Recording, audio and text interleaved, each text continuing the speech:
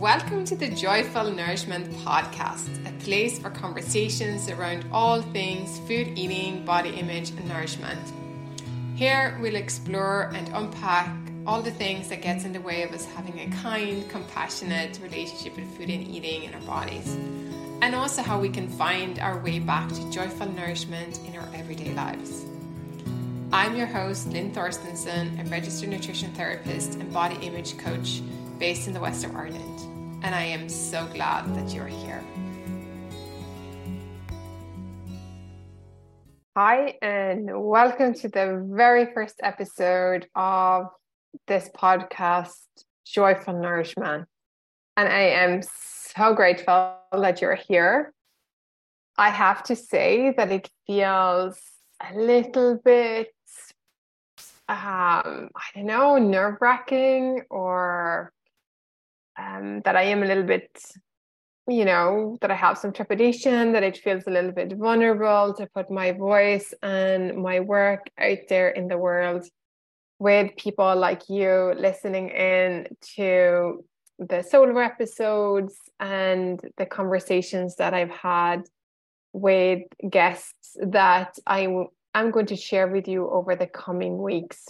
But I'm also actually quite excited. I have been thinking about starting a podcast for a couple of years now, and the time hasn't been there, or the timing wasn't right.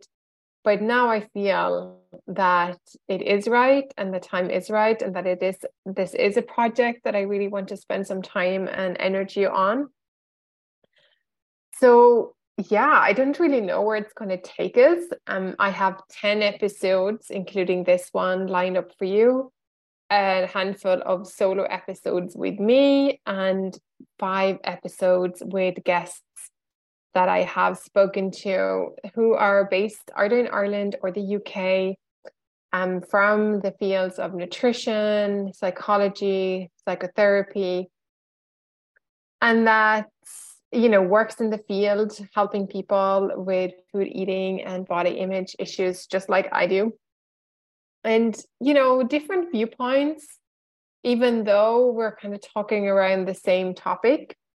But I'm hoping that you're going to get loads out of those too, because I really did when I sat down and had the conversations with my friends and colleagues.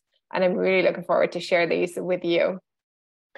But as we begin this venture, and I'm hoping that you're coming along for this ride with me, when I sat down and thought about who is this for, what do I want with this, and what would I like you to get?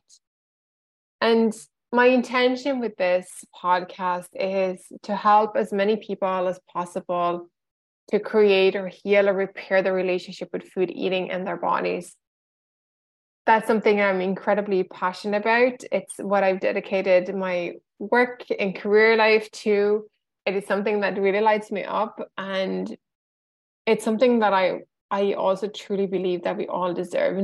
Nobody chooses to struggle with food and eating and their body image, and everybody who does struggle deserves support and healing, and to be free from that, and to be able to live their lives in bodies that they feel content to take care of, and where they have freedom and peace around food and eating, where it's not something that takes up all of your thinking space or all of your waking time, but it is something that is mostly joyful, that is something that can bring you nourishment in every form. So I chose to call this podcast Joyful Nourishment because it feels like the antidote to a lot of the topics and conversations that we're about to have here. The other intention that I also have with this project and this adventure or venture, whatever you want to call it, is that I would like us to create some conversations and some community around this, because it can be such a lonely experience to struggle around food and eating. We often do it in isolation. There's so much shame and embarrassment and guilt associated with it, and it takes a lot of courage to reach out and ask for support and help, or even to admit to ourselves if we're actually struggling. And because sometimes, if this is something we've experienced for a long time, it becomes really normalized, and this is kind of like, it feels like it's part of what we do, and it's hard maybe to imagine that there is another way of being and living and relating to food and eating. So I'm hoping that we can have some conversations. I'd imagine a lot of the conversations would happen over in my Substack community, Joyful Nourishment. So if you're not there already, please come and join me there. I will put a link to the community in the show notes. And this podcast is really for you if you're looking to break free from dieting, if you're looking to find some more flexibility and freedom around eating, and to feel better in your body without having to change it from the outside. So I think if that's you, you're welcome. If that's not you and you're still curious about this topic, you're also welcome.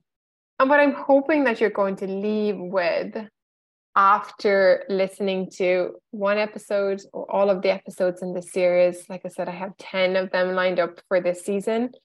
And if you keep supporting it, I am hoping that there will be more after this season. But this is what we have to look forward for now over the coming weeks. So what I'm hoping is that you will leave feeling hopeful that your relationship with food and eating and your body can get better, that it can be different, that it can be more peaceful, more nourishing. I'm also hoping that you learn something from me or from any of my guests that you can apply in your everyday life so that you can have and develop and grow and heal, to have a kinder relationship with food in your body.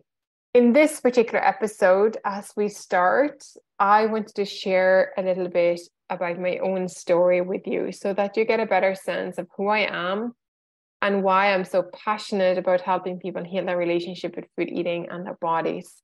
I think it's kind of interesting to put this out there, and I'm not going to really share anything here that I haven't written about and shared before. What I think is interesting is, and putting this out here into the ether for you to listen to, have an opinion on, and think, is that when we're in the therapeutic space, it's often kind of discouraged to do self-disclosure. And there's a reason for that. And it's because in the therapeutic space, it's your space. It's not about me or any other coach or therapist. But when we're blogging or we're podcasting or YouTubing or creating conversations around on social media, we get to decide for ourselves. And I feel like I get to decide as a practitioner and as a person, as a human, what I want to share and not share. And I feel like it's important to, for you to maybe know a little bit more about me. Who am I, the person behind this podcast and this work? And I'm okay with it. I don't have any shame in my own story around food and eating. And I think it can be helpful to know that we're not alone, because when I was in the midst of it, I really didn't know anybody else who thought like me about food, who had a relationship that was so discombobulated, or quite painful actually, around food and eating. I just felt like I must be the only one. Everybody else seems to have their shit together around food. And why am I broken? And why can't I stick to any diets that I'm trying? And why is it so hard? And what's wrong with my body? And why, and I don't like it and I hate it and I wish it was different. All of those things felt like such an isolating experience. And this is going back maybe, well, not quite 20 years. Well, actually, it's more than 20 years now, when I first developed eating issues. And there was nobody, I didn't know anybody. I didn't really tell anybody as such either. And nobody, to be honest, didn't seem to pick up on it or ask me, was I okay? And I wish somebody had done that maybe. And maybe that I would have lessened the burden a bit, but they didn't. And I did eventually make it through on my own, which made the journey so much longer. I just didn't even know where to ask for help or what kind of support would be helpful, because I didn't even know, I think, what was wrong. It's almost like it's been later on, when I've been on my professional trajectory and learning journey, that I have been able to see and piece things together for myself, why things maybe turn out the way they did, what was going on, the things that I didn't see or didn't understand. But now I can put my professional hat on and have a bit more understanding of why things were the way they were, and things that would have been helpful. But slowly and surely, a part of me, I think, that just was so determined and so much longing for something to be different in my relationship with food, I think eventually got me through. But it's been many rounds and roundabouts to get to a place today where I feel I'm well into to my recovery, and very solid in it. But at the same time, knowing that I cannot do any kinds of restrictive diets without that having a detrimental effect on my mental well-being and even my physical health. So that's kind of where I want to start from. And I'm going to talk a little bit about my personal journey and my personal relationship with food and where I was at. And then also how this is actually part of what led me to become a nutritionist in the first place. But then from my initial training in nutritional therapy on to becoming a weight inclusive, non-diet practitioner, and really specializing in working with people around their relationship with food, eating, and their bodies. My story begins, and you might have guessed from some of my accent that it's a little bit mixed up. I grew up in a small village in the countryside in the south of Sweden. And I have a lovely mom and a dad, and I have a baby brother who is now much taller than me, and he's no baby anymore. He's got a family on his own. And I think, my childhood was good as it can be. I have very loving parents. It was very calm, and I grew up in a very safe environment. It's countryside. I go visit my dad now, and it's lovely. It's very peaceful. There's not that much happening there, to be honest. I think when I have been exploring my journey is that we joke about this in my family. So my mother was very health conscious when I was born in the early 1980s. And she, I'm the firstborn, the eldest, and, she was doing the best she could, and she was trying to give me everything the best. So my mom has her own dieting history, but I'm not going to go into that here. That's not my story. But she wasn't really allowed sweet things other than naturally sweet things like raisins and fruits and stuff like that until I was about 3, when one of my childminders felt a bit sorry for me and gave me some sweet. And I'm one of these people that have a sweet tooth. I love sweet things. It just gives me a buzz. I love the taste of it. And we joke, like I said, in my family, that those first 3 years that I didn't get any, I have to spend the next 20 to make up for that. But I think what I do know now, looking back, is that even though this was I was so young, it wasn't a restriction that I was aware of at the time.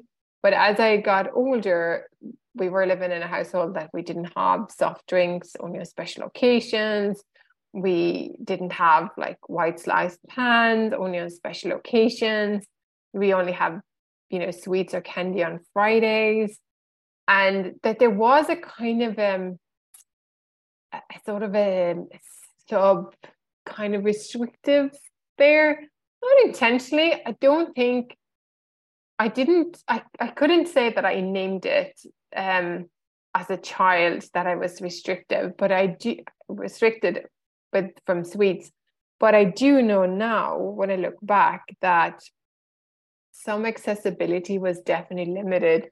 And when it became more accessible for me, when I went to high school and secondary school in the nearby town, and I had some of my own pocket money, I was so excited to go to the shop and buy my sweets for myself, and I would eat them all. And so that was there. I was just so excited that I was like, oh, I can do this. Like, it was the accessibility and the availability was quite exciting. And I think that wouldn't be wouldn't have been there if if it was a little bit more relaxed at home. And there was times when I stole sweets from my brother because he wasn't particularly interested and he wasn't restricted in the way that I had been. So I don't know. I'm not saying that she didn't do the right thing or that she did the wrong thing, but I do believe that restriction often have unintended consequences, and the things that aren't accessible just have a different glow about them when they become accessible. And then that we're in this space of like, well, I have to eat it all now because who knows when it's going to be allowed or when I'm going to be able to access it again.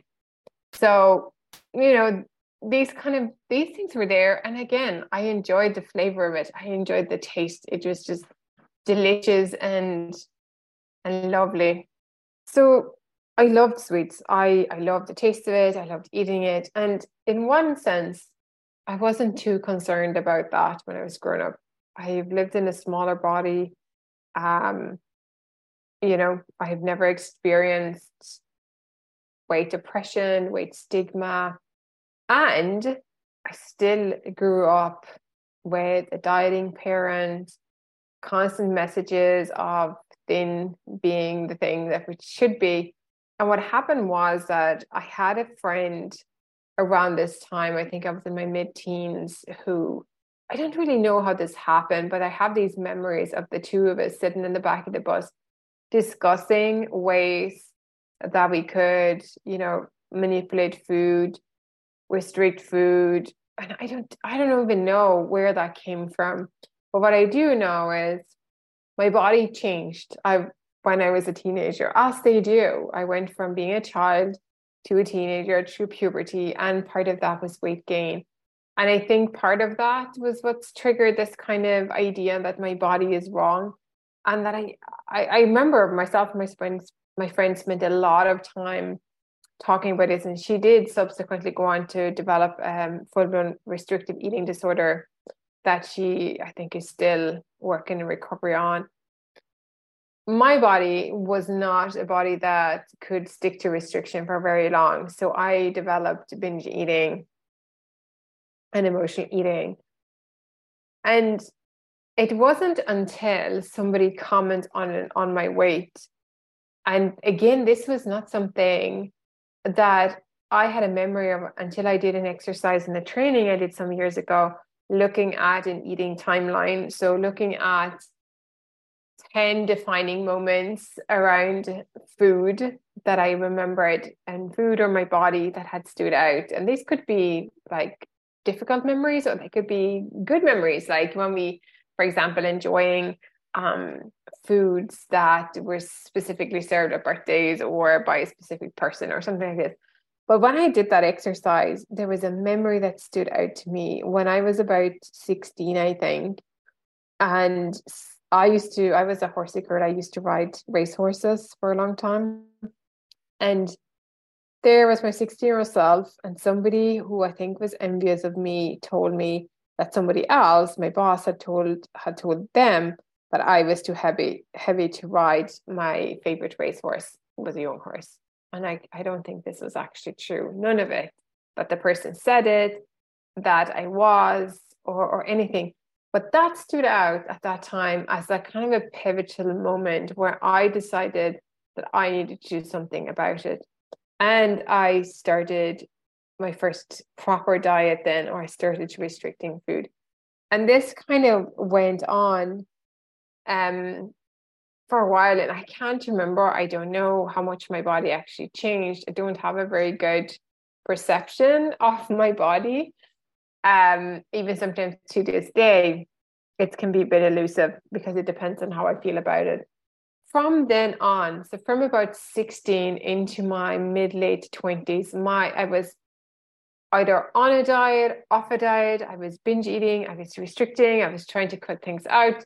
I couldn't stick to it. I was feeling really hopeless. I had jobs that were highly stressful, and I was trying to not eat that much at all. And I was working outdoors in quite physically demanding jobs.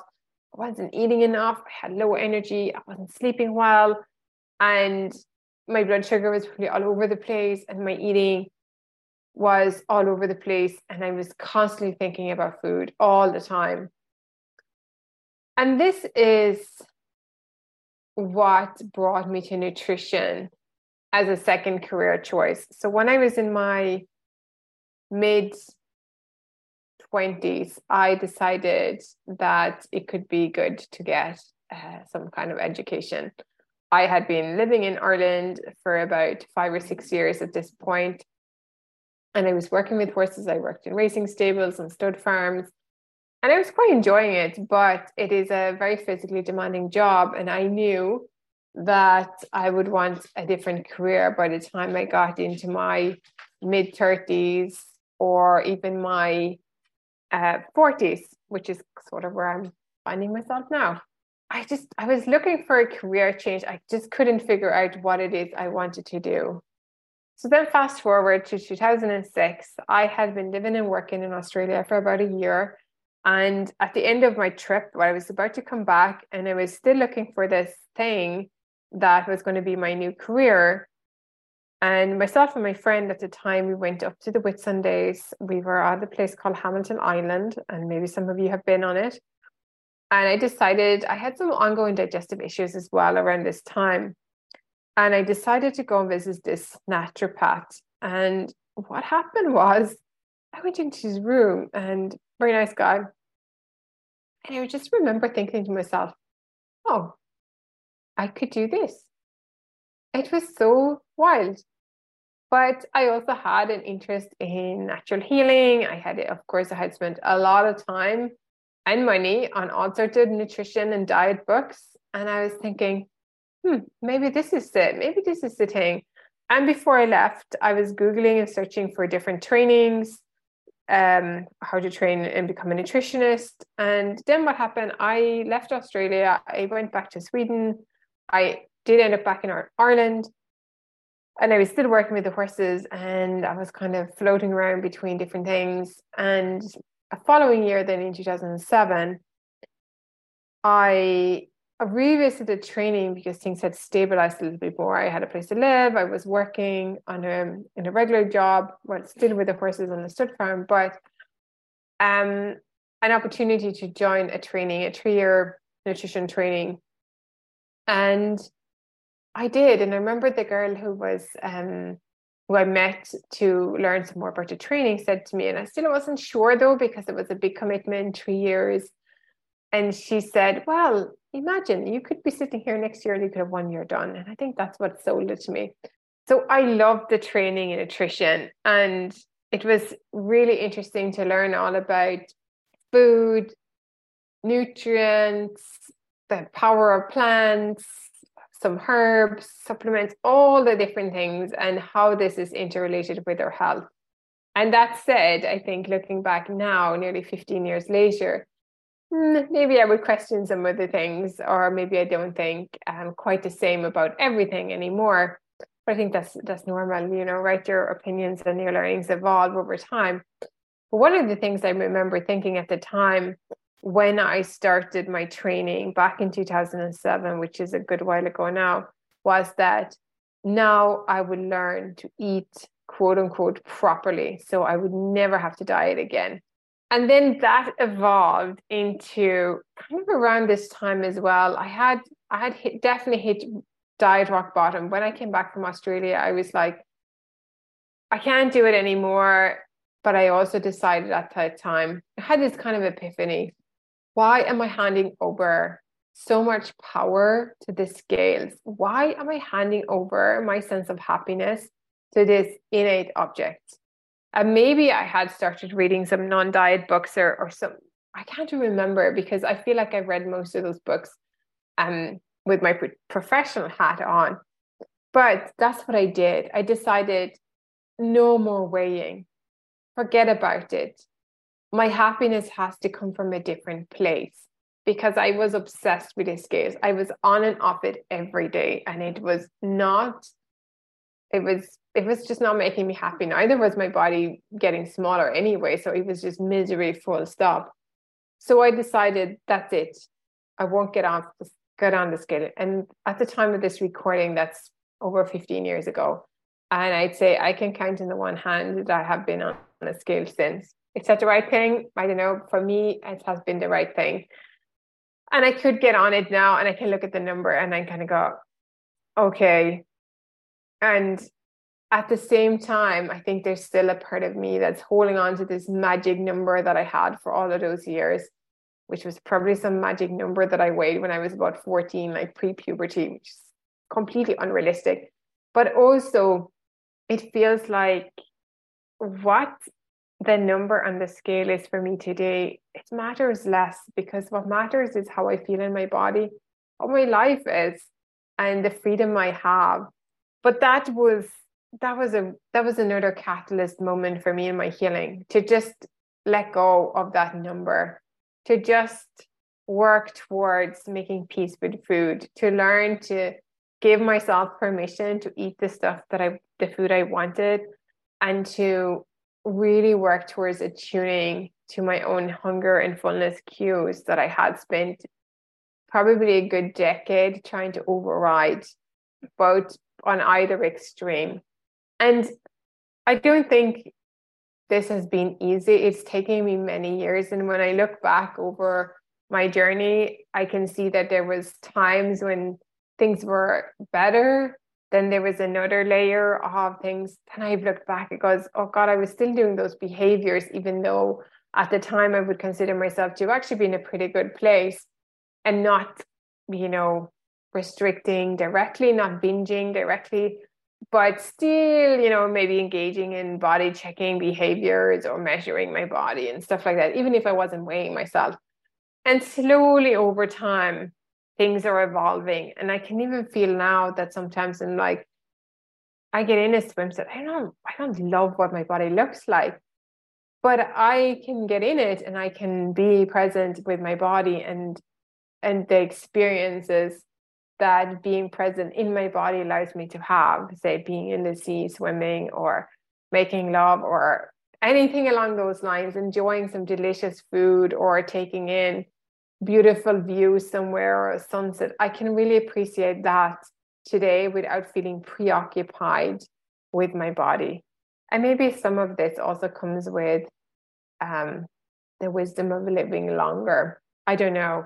But it's been such a subtle process, I think, observing it over time. And I feel it's only like when you look back, sometimes you can see how far you've come because it's just like the shifts are small and it's been over a longer period of time.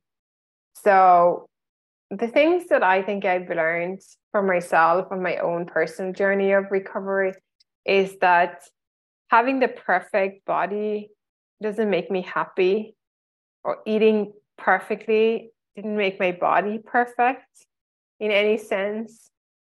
I'm not a good person when I eat quote unquote good foods, and I'm not a bad person when I eat quote unquote bad foods. Letting go of these things and tuning into what feels nourishing, what is punishing, what is enjoyable, what are my values. Those things over time has helped me let go of any labels or restriction that then just led to binging. And it's also helped me let go of any guilt and shame from experiencing this. And that really feels so good. And I would love for everyone to experience that, particularly if you're currently struggling with food and eating and your body. So that's my personal journey. And then my professional journey. So I graduated from my original nutrition training back in 2010. And ever since then, I have continued to do more courses and professional development and personal development as well. Like, there's always more. And if you're somebody who loves learning, it's really hard to stop. Like, there's always more. And of course, my working with clients, hundreds of clients over the years, has also given me lots and lots of learnings. And I think the client work has been teaching me more of the things that you can't really learn from the books. But I'm so grateful for all of that. But that said, I didn't start off as a weight inclusive nutrition therapist, I had, and this is confession time, I had one of my first business cards said, lose weight without dieting. And I think that was before I understood that A, dieting doesn't work, and B, even if you're not dieting, but even if you're eating quote unquote well, and like, let's call that the definition, like, well, a varied diet and adequately, and you're moving your bodies in ways that feel good, that doesn't just mean that everybody's going to lose weight, even if they're sit on a higher BMI, which is bullshit anyway, or even if their bodies don't kind of look like the societal standards of beauty say. It just doesn't happen that way. Our bodies do what they want to do, and the weight is not a definition of health. But I don't think I didn't know that at the time. I didn't understand. I just thought, like, well, if you do the right things, you will lose weight. But actually, it doesn't work like that for everybody. And it doesn't mean that you can't engage in those health promoting behaviors, like moving your body, eating adequately, eating a wide variety of food, reducing your stress, taking care of your sleep. They will have an impact. If that is something you're struggling with and you're feeling better, like they will do that regardless of any weight changes that might occur. Then there was a thing that I didn't understand either, was that if we are promoting weight loss, even with the intention of health or goodwill, is that we are inadvertently contributing to upholding the body hierarchies of saying that thinner bodies are better than bigger bodies. And for me, when I understood that, and that also is inadvertently upholding the underlying weight oppression and weight stigma by upholding this body hierarchy, was like a kind of a turning point. It's like when I understood that was it for me. That's incongruent with my values, both my personal and professional values, and I just couldn't participate in that. So, and this was around the time I learned about health at every size. And I think around that time, I also had my last client that came to me for weight loss that I was weighing. And then somewhere along the line, both of us felt really distressed by her getting on the scales. And I'm like, why am I doing it? I don't do this to myself. And it wasn't helpful for her. That was quite clear. And I was like, I'm so done with this. So that was it. I think, like, when we are maybe coming, a lot of training in the healthcare space, whether it's nutrition, therapy, medicine, it is weight centric. And most of us kind of at some point maybe have realized for ourselves that this doesn't, like, focusing on weight doesn't work. But then it's so entangled with that weight and health is supposed to be the same thing, which they're not, that we have to disentangle ourselves from that. And I do believe that we can support people's health without focusing on weight. And it would be so great if you could just drop it and not think about, just take the focus off the scale. Now, there is a whole industry that's also built up around focusing on weight and making bodies smaller at all costs. And there's people that make a lot of money on that, on products, surgeries, medications, where it's not really about health, it's about thinness. That makes it harder. I think it makes it much harder to divest from that. It's a conscious, ongoing commitment to divest from diet culture and from dieting. But it is possible, and I think it's really necessary if we want to heal our relationship with food and eating. And at the same time, it's okay to hold that ambivalence too, for as long as it's necessary. I am somebody who subscribes to the health at every size paradigm. I work from a weight inclusive lens, and I don't prescribe weight loss or support people with intentional weight loss pursuits in my practice. And the reason also, another reason, apart from the ones I've already mentioned, is that I don't do this because for me, it's unethical to do that when I'm also supporting people with eating disorders or disordered eating, where dieting is one of the leading causes that causes eating disorders or disordered eating. So like, it would just be really unethical to on one hand work and do the work that can be really harmful and try to help other people recover from that. It just, for me, that I just can't, it just feels so unethical that it's not a place that I want to go in. And I do respect if people do want to lose weight, but I'm not the person for you. If that's something that is a goal you have, I'm not the person to help you get there with that goal. That said, if you want to lose weight, but you can't dieting and you can't be dieting anymore, you don't want to diet, that's okay. We can hold that ambivalence together.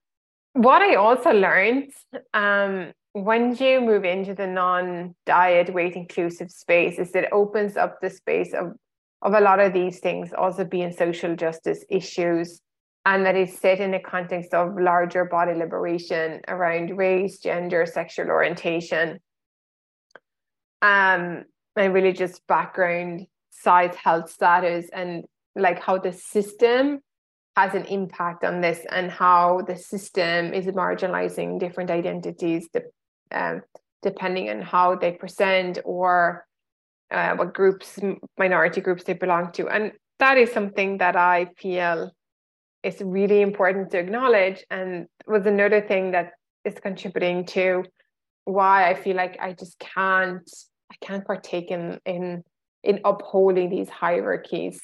I do fundamentally believe that all bodies are worthy of love and care. So I don't want to be partaking in that. I really want to partake in movements that are striving for all bodies to be included and be treated with respect and care and dignity that they deserve. So it's been a kind of an ongoing professional journey in making the shift. There's a lot of stories, I think, with people who are working in the weight inclusive space who have come from weight centric practices. And I think that's really common. I think it's okay to talk about that. And I think a lot of us make choices along the way. And we might have to do some repair when we realize, like, actually some of the stuff that we were taught or that we learned or that we practiced in the past were harmful. And, we might have to sit with that. But I am so grateful that I have had these opportunities to learn from peers, colleagues, teachers around the, weight inclusive work, and that there's so many more people in Ireland as well talking about it today.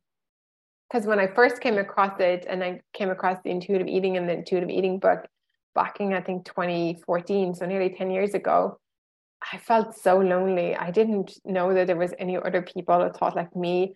And now there is a nice little community of weight inclusive practitioners growing in Ireland, or at least we are seeing each other and being able to connect to one another and know that there's other people who are out there who are kind of practicing outside the weight centric norm, and it just feels a little bit less lonely. So I'm so grateful for that too. The final thing I want to say here, as well, as I'm bringing this episode, this very first one of Joyful Nourishment, to a conclusion, is that I am somebody who lives with thin privilege. I live in a smaller body.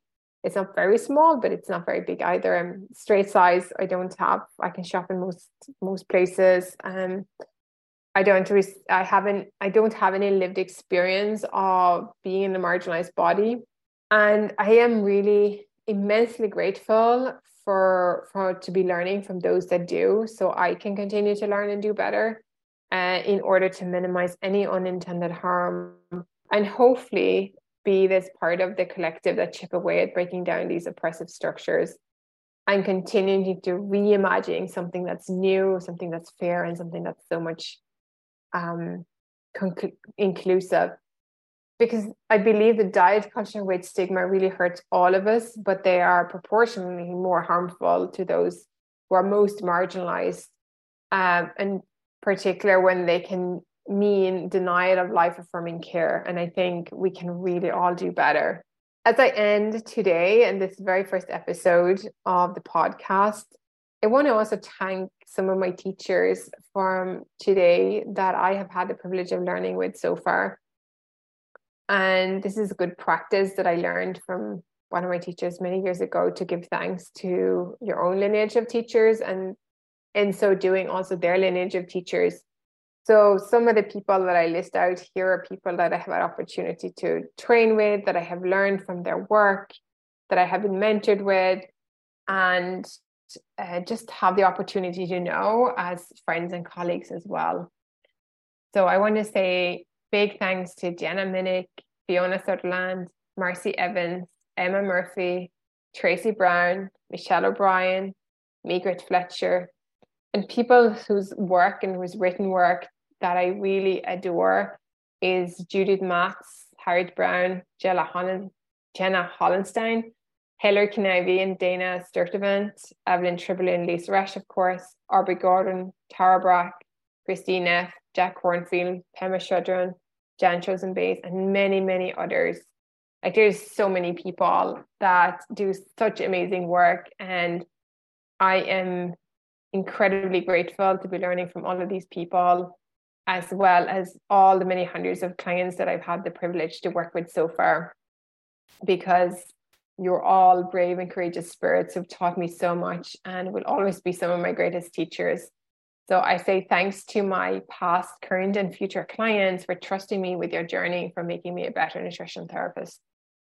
And that concludes this first podcast episode. And I'm hoping that you have found this interesting. And yeah, I hope I don't wake up with the vulnerability hangover when this goes out and we've all been listening to this. But here it is anyway, a piece of me. Stay tuned for the next episode that will be there next week. Thanks again. Take care. Thank you for listening to Joyful Nourishment. This podcast is produced solely by me with no financial backing, and your support means a lot to keep this project going. If this episode has been helpful in any way, it really helps this podcast to help others if you click like, subscribe, or leave a 5-star review on whatever platform you listen to this podcast on. And of course, you can also subscribe so that you won't miss any future episodes. Find out more about what I do in my private practice and what I offer over on straightforwardnutrition.com. And I am currently taking on new clients, so you will find a link to book in for a free 30-minute session in the show notes if this is something you're interested in. And finally, please come and join the Joyful Nourishment community over on Substack by subscribing to my newsletter.